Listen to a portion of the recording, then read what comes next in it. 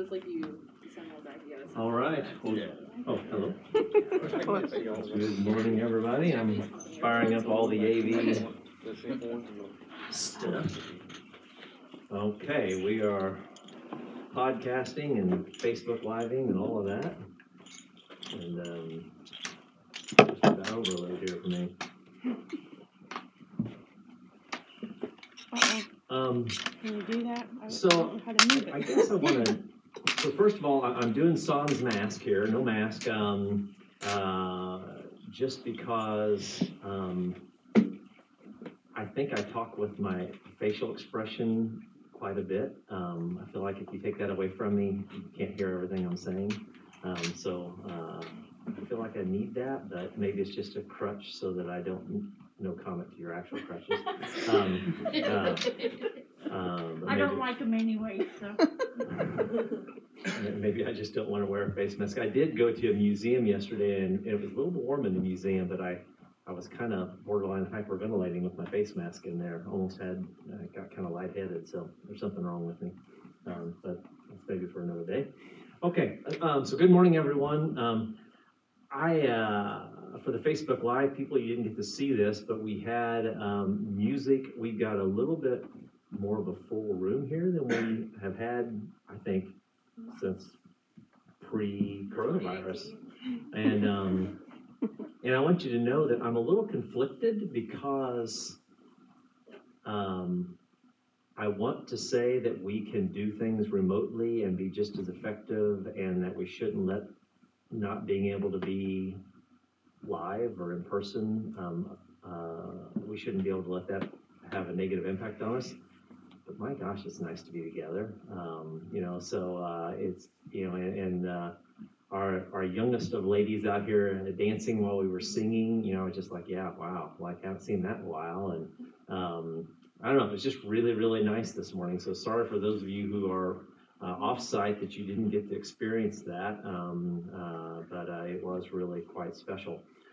So let me pray, and then I've got a message today that's just something that was on my mind this week, because Jess took my lesson last week, so I had to make something up. So we'll just kind of run with it today. So all right, let's pray. God, I just specifically want to praise you for letting us be a community, for giving us a chance to be here today. God, I ask that you'll protect our health, protect everyone's health, help us as a country and as a world to know how to deal with the coronavirus.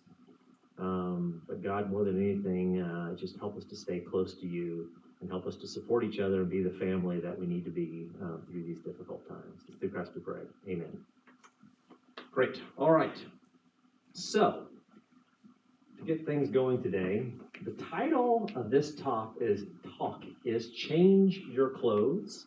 What I'm going to do, let's see if there's any chance this could actually work. I think it can. There. Facebook Live people can see a little bit. It's backwards, though. Is there a way to flip-flop the Facebook Live? I'm sure they're seeing it too. You can watch it in the mirror. Watch it in the mirror. It's like Okay. All right. Oh, what did I just do? I messed something up. Now it got dark all of a sudden. I don't know. No, it's a complete. It's running. Connie Sullivan's watching. Hey, Connie. Okay. So, anyway, the title is Change Your Clothes. And I'm going to tell you a little bit what I mean by that. But that is a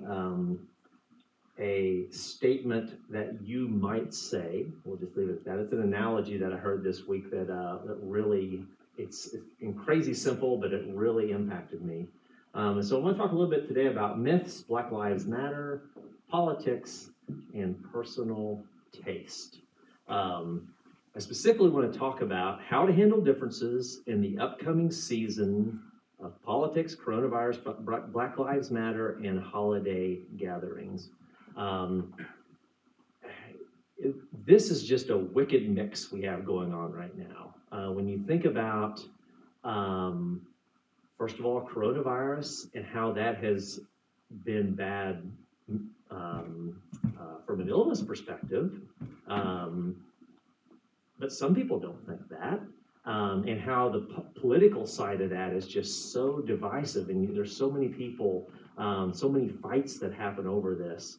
And then you start mixing that in with the Black Lives Matter movement, and again, you get coronavirus, Black Lives Matter, and then you mix in politics and the fact that this is an election year, and you just keep mixing this big concoction together.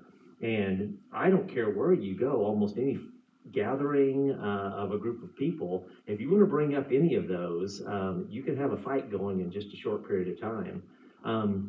So I want to just push pause a little bit and just let you guys feedback. Have any of you been struggling with us a little bit over the last month or two about, the elections coming up? We've had the, what do you call it when you do your final pick of your election person, your Primaries. What's it called? Primaries?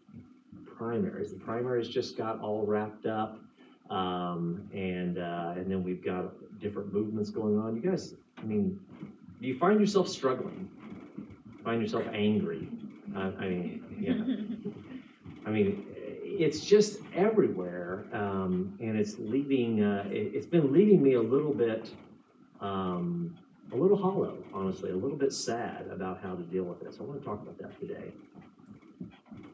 So how do you react? So what do you actually do? I want to reground ourselves to a couple of things, but let's just play a little game here. I'm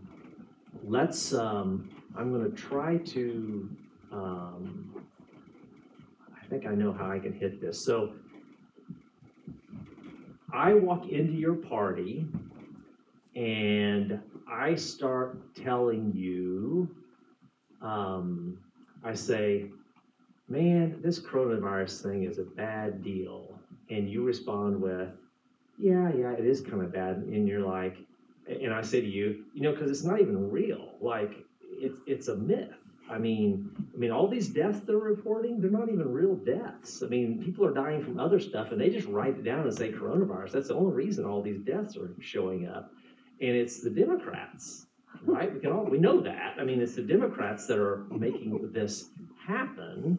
And, well, the Democrats and the Black Lives Matter movement, they're all working together. It's the far left liberal that's making this happen. We can all agree on that, right?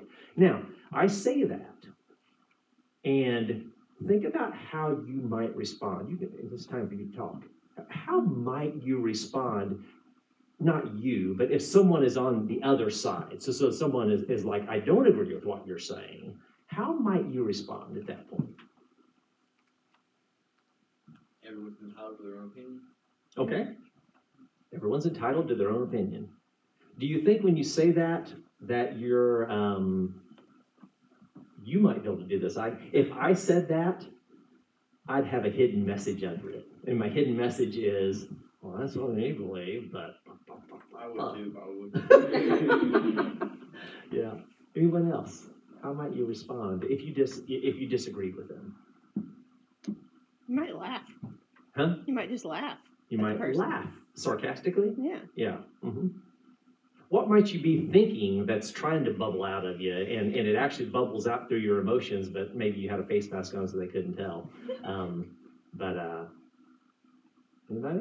I'm just gonna be honest in that immediately in my head I start to demean that person and kind of put them down in my head, like, right. Oh, you're not smart, like that. And Yeah. so I instead of saying those things, I just go silent, Right. and I just don't want to say anything because I don't want to hurt anyone's feelings. Right. Good. So I want us to reground ourselves a little bit here, and I want us to think about, you'll remember the story. I'm not getting theologically or biblically deep here today at all, but the disciples asked Jesus, hey, which commandment is the most important commandment?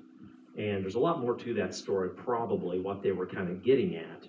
But I think Jesus really surprised everyone, because in our day and age, when we hear a commandment, we think 10 commandments. And so we start going down this list. They probably didn't think of it quite like that, because if you look back in the Old Testament, there wasn't like a specific 10 commandments. There were kind of like 12 commandments that were sort of talked about in a couple of different spots. But they're not listed 1 through 10, so they wouldn't have thought about it like we do today. But anyways, and Jesus said basically 2 things. He said, love God and love your neighbor. He said, love and love, love and love. And so I want us to start thinking about grounding ourselves in that. Oh, sorry, hit the other button. So what does God actually want? So here a few moments ago, while we were singing that song, How Great is Our God? I had to sing it to get the title of mine. How Great is Our God? So that's us just praising God, right? So is that what God wants? God wants us to praise him? Does he want anything else? What did I just say about the commandments? Love Love. Love. Love who? your neighbor, Yeah. And who else? your God. And God, right? Right.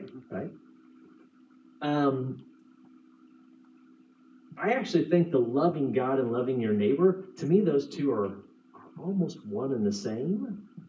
Because me as a father, if you ask me what I want my kids to do, I want my kids to be good kids. And so if my kids are to do something for me, that would be something like go out into the world and do good things. Now, I would be completely kidding myself to say that if my kids came up to me, much like that song we just sang, if my kids came up to me and just said, hey, Dad, we think you're pretty awesome. That's okay. I'll take that any day of the week. But it's not the first thing that comes to my mind. And I think us and God are a lot alike. I know that makes me seem like I'm putting myself up on a pedestal or something. But I think it's very, very, we should take it very literal that in the creation story, they talk about God making us in his image. That was a very big turn of events in that time a few thousand years ago, to think that a God, the most powerful thing that humans could come up with, would allow humans to be kind of like him. That was a really odd thing. But I think it's really important. It's very real. And I think that's what God really wants. He wants praise. But we think about the Lord's Prayer. What does the Lord's Prayer start off with? Our Father, right? Father. And again, I think as I get older, I think the genius behind God saying, I'm going to function as a father is just off the charts. Because if you're lucky enough to be a parent in your life, you realize that bond between a child and a parent, it's the kind of thing that you can just talk about it all you want to someone that's not gotten an opportunity to experience that. But once you experience it, it's like no other relationship. It creates bonds and things to happen in you that you can't explain. And so we've got God telling us he wants us to love people. He's telling us, I'm going to function as your father. We're kind of mixing all of that together. And that is how we're supposed to react. And so keep that as your foundation as you think about in the coming weeks, days, weeks, months, whatever, and you're in a conversation with someone that has an opposing view to where you're at. Just stop and ground yourself. And my Father, that person I've got that tight relationship, says, love them, love them, love them. Okay? All right. So God wants what parents want. Let's see what that is. He wants his children to be happy, cared for, loved, and peaceful. And I think when imagine me making that statement, and imagine you're someone that doesn't agree with the statements that I just made. If you only think about yourself or about your Christian friends or something like that, it's easy to still get angry at that person. So it'd be easy for you to be angry at me. But if you look at this list and you realize that I'm a child too, and you look at me and you think, I want you to be happy. I want you to be cared for. I want what God wants for you. I want you to be loved. I want you to be peaceful. And I want you to be included in God's kingdom now and forever. And again, this is all about grounding ourselves, trying to get a good starting point. Because I realized, in just a moment, I'm going to tell what I listened to this week that impacted me. But I realized that that's not where I'm at. I start at a position of fighting. I slip on the boxing gloves, A few weeks ago, my dad made a statement to me, and I could just tell, like deep in me, it was something that I didn't agree with that he said, and just deep in me, I just wanted to attack. And it's like, why am I wanting to attack? It's not for this list of reasons, I can tell you for sure. Not at all. It's not because I want what's best for my dad. There's a little bit of it that I feel like maybe he might be misled or something like that, and I would like to see that fixed. But that wouldn't make me get angry and attack. That would make me feel sorry. The angry and attack is like there's not justice or something's wrong, and I want to make it right because I'm the one that's right. Kind of, it's a little bit of self-righteousness in there, if I'm just being real honest with myself. Okay. Come on. There we go. So NPR, I was listening to this week, and NPR, depending on where you sit politically, you might view them as being far left or in the middle. Very few people would call NPR far right. A lot of people, I think, would see them as being in the middle, but I certainly know people that see them as far left, so take that up for what it is. But NPR rocked my world this week with simplicity. And I went and dug, trying to find out, because I wanted to give this lady that was talking credit. And all I can tell you guys is that it was on August 28th of this week on NPR. I can't find which show it was. It was a little segment within a show, so sorry that I can't share that with you. And it wasn't a Christian segment, but here's what happened. The question was posed to this lady: how should we respond when someone is sharing information we believe is incorrect or a myth or rooted in misinformation? Now, I've just talked to you guys about how you respond, but I'm going to give you just a second more, because now, rather than the example I gave you of me saying something a little bit out there that might bother you, you hear someone spitting out information that's wrong, or at least in your mind is wrong. How do you respond? Or how do you want to respond? Now that you're thinking about it, you might think differently, but what's your natural response if someone is sharing misinformation, sharing a myth, something like that? I think the difficult thing is knowing the right balance of if it's loving to try to correct somebody and how you do that in a way that it doesn't automatically shut down the conversation and make them just absolutely reject it. So not knowing the balance between, and what were the kind of the two things you were balancing? Well, just like, do you try to step back from the conversation to not have conflict, or do you try to correct somebody if they're holding to something that you know is not true, or is like some kind of propaganda or something? Like, do you is a loving thing to try to correct them, or and how do you do that? So I think I'm completely with you. Stephen Tevis just said here online, the natural response is to try to correct their misinformation. That's the balance I have. I can either correct the misinformation, kind of talk down to them, hey, you're wrong, or blah, blah, blah, or whatever. You could assertively communicate the misinformation to them instead of like having to be down on them or right. Being passive. How you deliver that is tricky, and that's what I find, because I'm not good at it. As soon as I try to correct their misinformation, it just comes as kind of judgmental and talking down to them, and honestly, they're not wanting to listen to me anyways. So the other balance I see is nothing. Walk away. Get away from them. And so when this lady was asked, how do you respond to this? It just kind of blew my mind. She just simply, it was so loving, because I could tell her political stance where she was at. She was more left-wing than right-wing.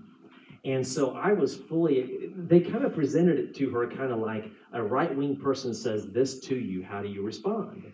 And she says, well, the way to respond is to ask them why they believe what they believe. She says, give them a chance to share with you what has led them to this moment. And she just kept on talking, and she said, our natural tendency is to go after these people or to want to attack them or whatever. But she said, what she's found, that she had a doctorate in something, but she's researched this a lot. She said, what you find is that people have very good reasons, at least in their own head, they have very good reasons for why they believe that. And so she said, there's been a journey, there's been a progression of things happen in their life that has led them to that. She said, give them a chance to talk to you about that. Give them a chance to tell you why. And she said the key point, which is here on the next slide, is this. And so, the reason I've got that header that says education points to Christian principles, one thing that has made me love Christianity so much in my life is because I think God created education. I think God created everything. And I think rarely will you find well-founded education and research that doesn't somehow support Christian principles. You take something like marriage. You're like, well, why is marriage important? We can go off and find a lot of information about the importance of having a committed relationship with someone that you're held accountable by others. So it's not this legalistic thing like you both signed a paper or something, but it's the importance that when you're dating, it's so easy to back out. And it's a very different relationship than when you have made a statement to the whole community around you that I will stick with this person through the good and bad kind of a thing. That's very, very different. And so that's an example where kind of Christian guidance on marriage can actually be backed up by some good practice in life. But education will tend to point us to Christian principles. So even if you realize and agree that you've found yourself in a situation and you're wearing the wrong clothes, so finally back to this topic of clothes, it's uncomfortable to change in front of someone else. And this is what that lady said. It was so simple, and it just blew my mind. She said, so often we want people to change their clothes because they're wearing the wrong clothes. We want them to do that in front of us. And she said, that is crazy uncomfortable. She said, try to avoid the temptation to get people to change in front of you.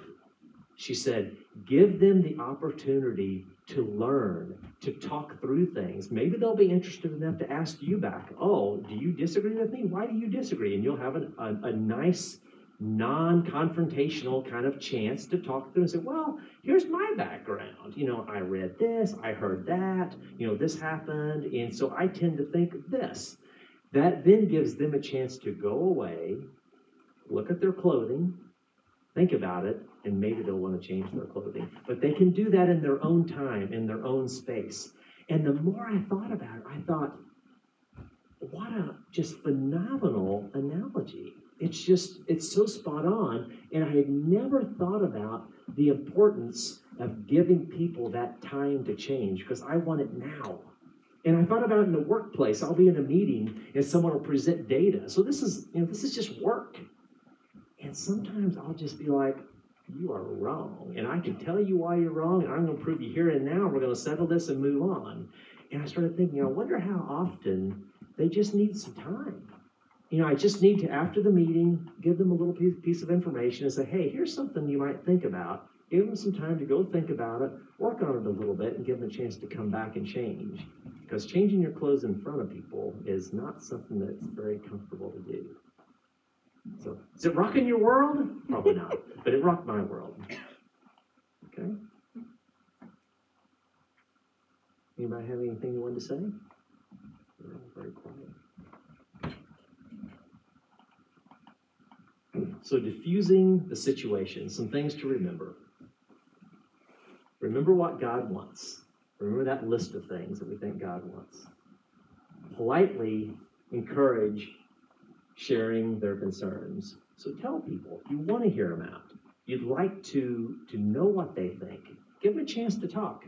And, she was saying in her discussion, she said, one thing you have to recognize is, she said, there are some people that believe things that they shouldn't believe. Like they may literally believe things that are just wrong. They are, and they're easy to prove, but they believe them. And she's like, you're just not going to change those situations. And she said, you arguing with them is not going to change that situation. So she said, just, in those situations, let them speak, let them tell, and then let it go. Let it go. Because she said, you're not going to get everybody to change their clothes. But give them a chance to talk instead of you being the one to tell them what's right and wrong.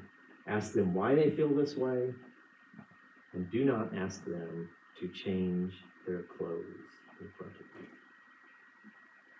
Okay. I don't remember what's on this slide, so I'm going to read to you. I will show what's on this slide. So I think we're going to take, do we have communion today? We do, excellent. Okay, so I'm going to leave this slide up while we take communion here in just a couple minutes. Because I really want you to think about this. These were some thoughts that I had that I believe will help me and hopefully will help you. Oh, sorry, Facebook Live people. I keep leaning back and you can't see me. I didn't realize that. Loving people is the focus. I mean, if you're a Jesus follower, you can't avoid this. Hey, Jesus, what's the most important commandment? Love God, love people. I mean, popped out of him. So that is the focus as a Christian. Loving people is the focus. Changing people is the outcome. It's not the job. It's not the end game. It's not something you have to accomplish or you're a bad person. It's what can happen as a result of loving people. Okay. Now this is a lot of Kwin, so you're not going to find this in the Bible specifically, but I believe it's pretty biblically based. I wrote down here, change people through love instead of loving if they're willing to change. How many of you struggle with that? Love and then love them more if they change. Might be a way of thinking about it. But love regardless. I don't like to love unless they change. If someone's really honking me off, I really, if I'm just really honest, I really just want to dislike them, borderline hate them. I want to not be friendly toward them at all. And it's funny how that can happen within close people, family members that I like a lot. And I can lose this deep, caring love for them over some crazy difference that we have. And if I just love, give them a chance to talk and say, I'm going to love you regardless. And if you change, hey, and that draws you closer to God, awesome. The last thing I wrote down here is that I think you could argue that God paves the road to change with love. I think we all change our whole life. I am so different than I was, quite a bit different than I was a year ago. 20 years ago? Wow. Not the same person. 40 years ago? 35 years ago? I was driving a pickup truck with a CD radio hanging off the top. My handle was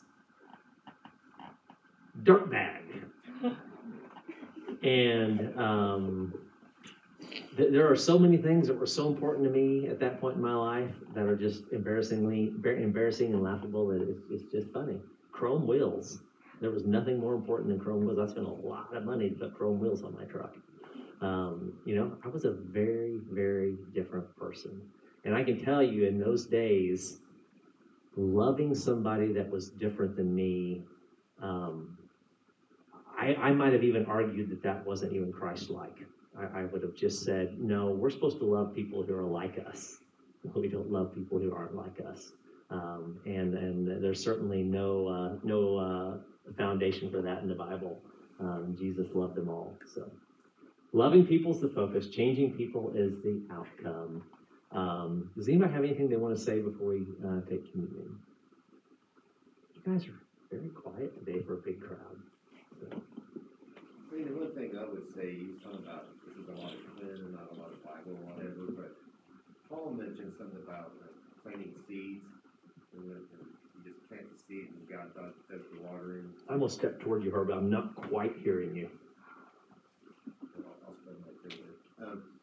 I said you talked about how this is a lot of you and not a lot of Bible or whatever. Yeah. But what you're teaching is what Paul talks about and says that, I think it's in Barnabas, that we plant seed and God does the watering to get the excess. That our job as Christians really isn't to change people, it's to, like you said, love them or introduce them to Jesus. Jesus do the changing, and we just love them as they change or don't change. So it's very difficult what you're teaching. I hope so. Yeah, so if somebody didn't hear that, Herb was talking about Paul's writing about us planting the seeds and letting God water it, I guess, the way to say that, which is similar to what I'm saying today. So, well, let's pray, and I will, as soon as they get done praying, I will go over and I will take communion first, just so that if you're new and you don't know what's going on here, you'll see what it is. But we're going to take communion, which is a little piece of bread to remind us of Christ's body. This was his own words, and he talked about this just before he was crucified on the cross. And then there's some juice there, and that's supposed to represent his blood. It's not wine, FYI, it is just grape juice today. Anyways, you can take those two together, and it's just a way to remember the amazing gift that Christ gave to us by dying for us. So let's pray. God, as we think about this kind of bizarro time we're in with coronavirus and Black Lives Matter and politics and holidays and families and disagreements and this sort of natural thing in us that sometimes just wants to bark, wants to bite, wants to fight. God, help us to love like you want us to love. Help us to love so much that it's just dripping off of us. Help us to leave no questions in people's minds that the topics and the things going on are not as important to us as they are to us. Because I believe that we are more important to you than anything else.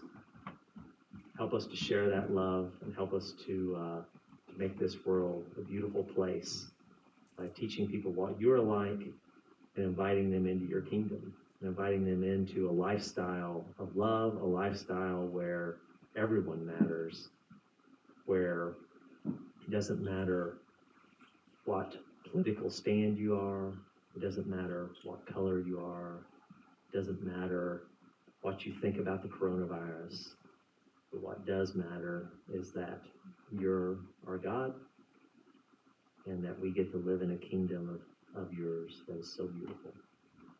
It's through Christ we pray. Amen.